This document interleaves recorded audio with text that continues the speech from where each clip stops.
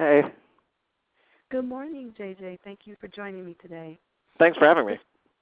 The second season of Emmy-nominated children's TV show Androids returns to Amazon on July 2nd. Aimed at children ages 6 through 11, the show focuses on a young female genius and her android assistants and teaches kids about science, engineering, technology, and math from a young age. The show's creator, Emmy-winning children's TV producer J.J. Johnson, is here with me today to share more about the show and the brand new season. Again, thank you for joining me today, J.J. Thanks for having me. Now, first, Androids is now heading into its second season. How does the show different from other shows, and what are some of the secrets behind the show's success? Loaded question. I think it's different from other shows in a number of ways.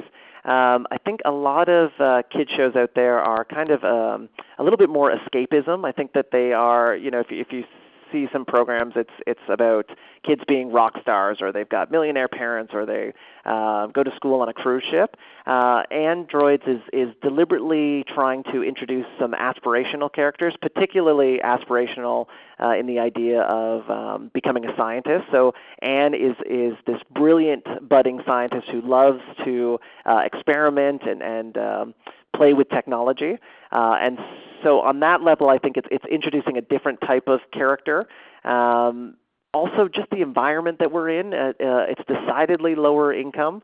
So Anne lives in a junkyard in a trailer with her dad across the street. It's a lower income neighborhood where we talk about money being a problem. One of the other kid characters' parents is unemployed and looking for work. So there's just this kind of reality to it. It's not about being fashionable or popular. It's about curiosity.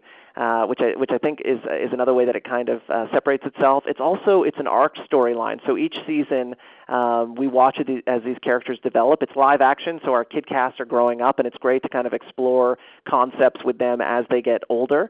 And so the first season was really about establishing the friendships in the show. The second season, they're a lot closer. They're dealing with bigger science ideas, and it's the introduction of a villain. We have a woman named Ada who runs a robotics firm, who kind of catches wind of the androids and wants to take them to study them so that she can improve their technology. And she wants to improve their technology because she believes that robotics should really benefit people, which is kind of an interesting idea. It's the inverse of Anne, who thinks that androids are kind of meant to develop into their own kind of people, and so they really have this kind of ideological fight. And then I guess just the fact that we have a girl lead character. Part of the inspiration of creating Anne was that I read a report that only one out of every 3 characters in live action shows is a girl, and only 1 out of every 4 in animated shows is a girl. So there's clearly a divide, and I think it's imperative. It's imperative for kids to see themselves accurately reflected on TV. It's imperative for girls to see themselves as a scientist, as this lead kind of heroine, and I think it's important for boys to see that girls can do anything as well. And so we were lucky that Common Sense Media listed Anne as one of their top 10 role models for 2014 across all kid shows, which certainly was for us kind of icing on the cake of getting to make the show, was that it's actually working in the sense that Anne is a role model for both boys and girls. Does that make sense? Yes, absolutely. Now, you touched upon this a little bit, how your show does spotlight the science, technology, engineering, and math, also, and how it differs from other kids' shows. Now, and it teaches important values as well. Now, what was your motivation behind creating such an innovative show and such a different show than what's out there right now? And how important do you feel it is to teach kids science at such a young age? Well, I think it's huge. I mean, I was fascinated, fixated with science when I was a kid. I grew up in a smaller town, and we didn't have much to do, so my friends and I would actually kind of stumble into or break into junkyards. And I've always liked that environment because it's so many.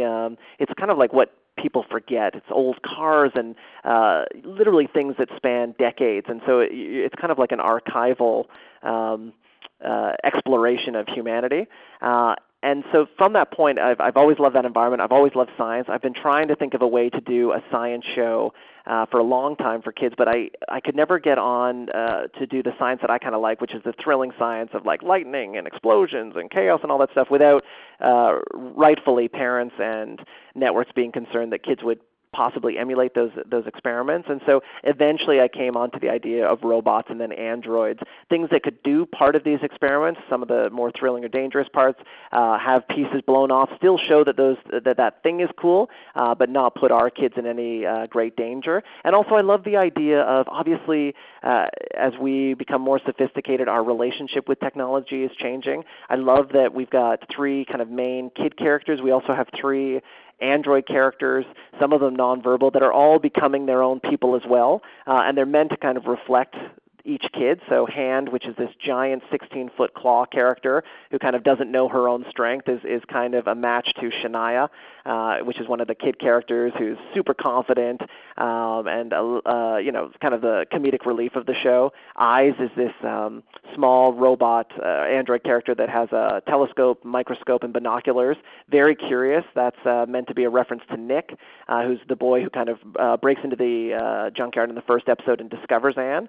And then Anne is a character that is fascinated with the world and wants to figure it out. And so she's kind of a match to Pal, who's the most humanoid android that she makes, because Pal is this genderless robot that comes to life in the first episode and is really trying to figure out what it is to be a kid, and by virtue or extension of that, what it is to be a human being. Did that answer that question at all, or is that? Yes, it did. Okay. It answered perfectly. Now, you talked about some of the challenges that you faced in creating androids. What were some of the other challenges that you faced in creating, or just challenges in general in creating successful kids programming? And what are some of the other things that you did to overcome those challenges?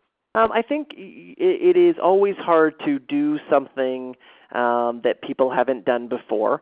So the fact that we had a girl lead, the fact that it was live action, the fact that it was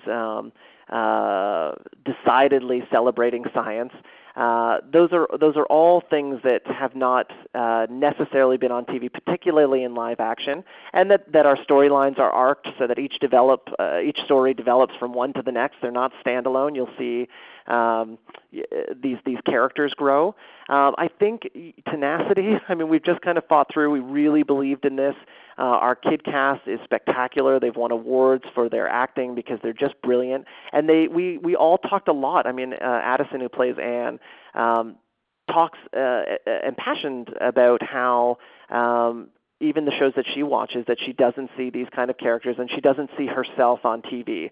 And so it's not hard to kind of push through and fight for these kids, because obviously you get very close to the cast because you're creating this thing together. And so when they're reflecting the challenge that you're trying to solve with the very show that they're in, it just makes it kind of a perfect storm of our team wanting to fight through any kind of stereotype or prejudice that might be out there that would prevent a show like this from making it to the airwaves. And we're lucky, now after we've done one season, this is the second season debuting, it's been sold to every country around the world save for 4. It's won Science Film Festival awards and Top Education Prize at various awards. Like it's doing phenomenally well, and it's so nice to see, because it was a concept that people thought, or at least some networks thought, would not resonate with the audience. Yes, absolutely. And you touched upon the cast. It does feature some awesome young talent, like you said, in the likes of Addison Howland and Jaden Dowland, as well as veterans like Oscar winner Gina Davis. What process did you go through to put such an amazing cast together? A lot of auditions. The core cast, it really is. We just meet with everyone, and I think as much as it's important that they know their lines and can perform, it's also I just like meeting the kid, because if they have a curious spark or something, those are things that we can develop, because you're going to spend so much time with them and they're going to influence their character. It's always nice to find someone that's within the same sphere of the character they're playing, because I think they can just influence it that much more. Gina, we were so lucky because she runs a Gina Davis Foundation that supports girls and women in media. And so we've been chatting with them for a number of years before and during the first season of Androids. And there just came an opportunity for a role that was the headmistress of the online school that Anne goes to. And so Gina was game for it. It's just obviously incredible to work with her. But so nice, too, that she could lend her voice both behind and on camera for this show. Yes, indeed. And lastly, JJ, you mentioned a villain introduction and some other surprises coming in this new season, too. What else can fans of the show look forward to in the new season? Are there any other surprises that you have in store? There's a lot of surprises. We go to space. We were inspired by, do you remember that story about those two teenage boys that sent a weather balloon into space? Yes, absolutely. Yeah, so we actually had them on the show and do a similar experiment where Anne is sending the androids into space. We also have an episode where the kids are the kids go back to school, her friends, and so she wants to stay in touch with them. And so they figure out different ways to communicate, and one of them is to launch messages via a rocket, a small rocket. As that rocket's flying to the school, it accidentally hits a pigeon and breaks its wing. And so to solve that problem, they build it kind of a Harrier jetpack. So now they've got this kind of Cybird that passes messages in between them. There's also an episode where Nick is having nightmares about dinosaurs, and we kind of do an in-dream episode where we get to go and watch the androids interact with dinosaurs in Nick's mind, which is a little bit crazy but looks fantastic. Watching our giant claw hand take on a T-Rex is probably one of the best scenes I got to film.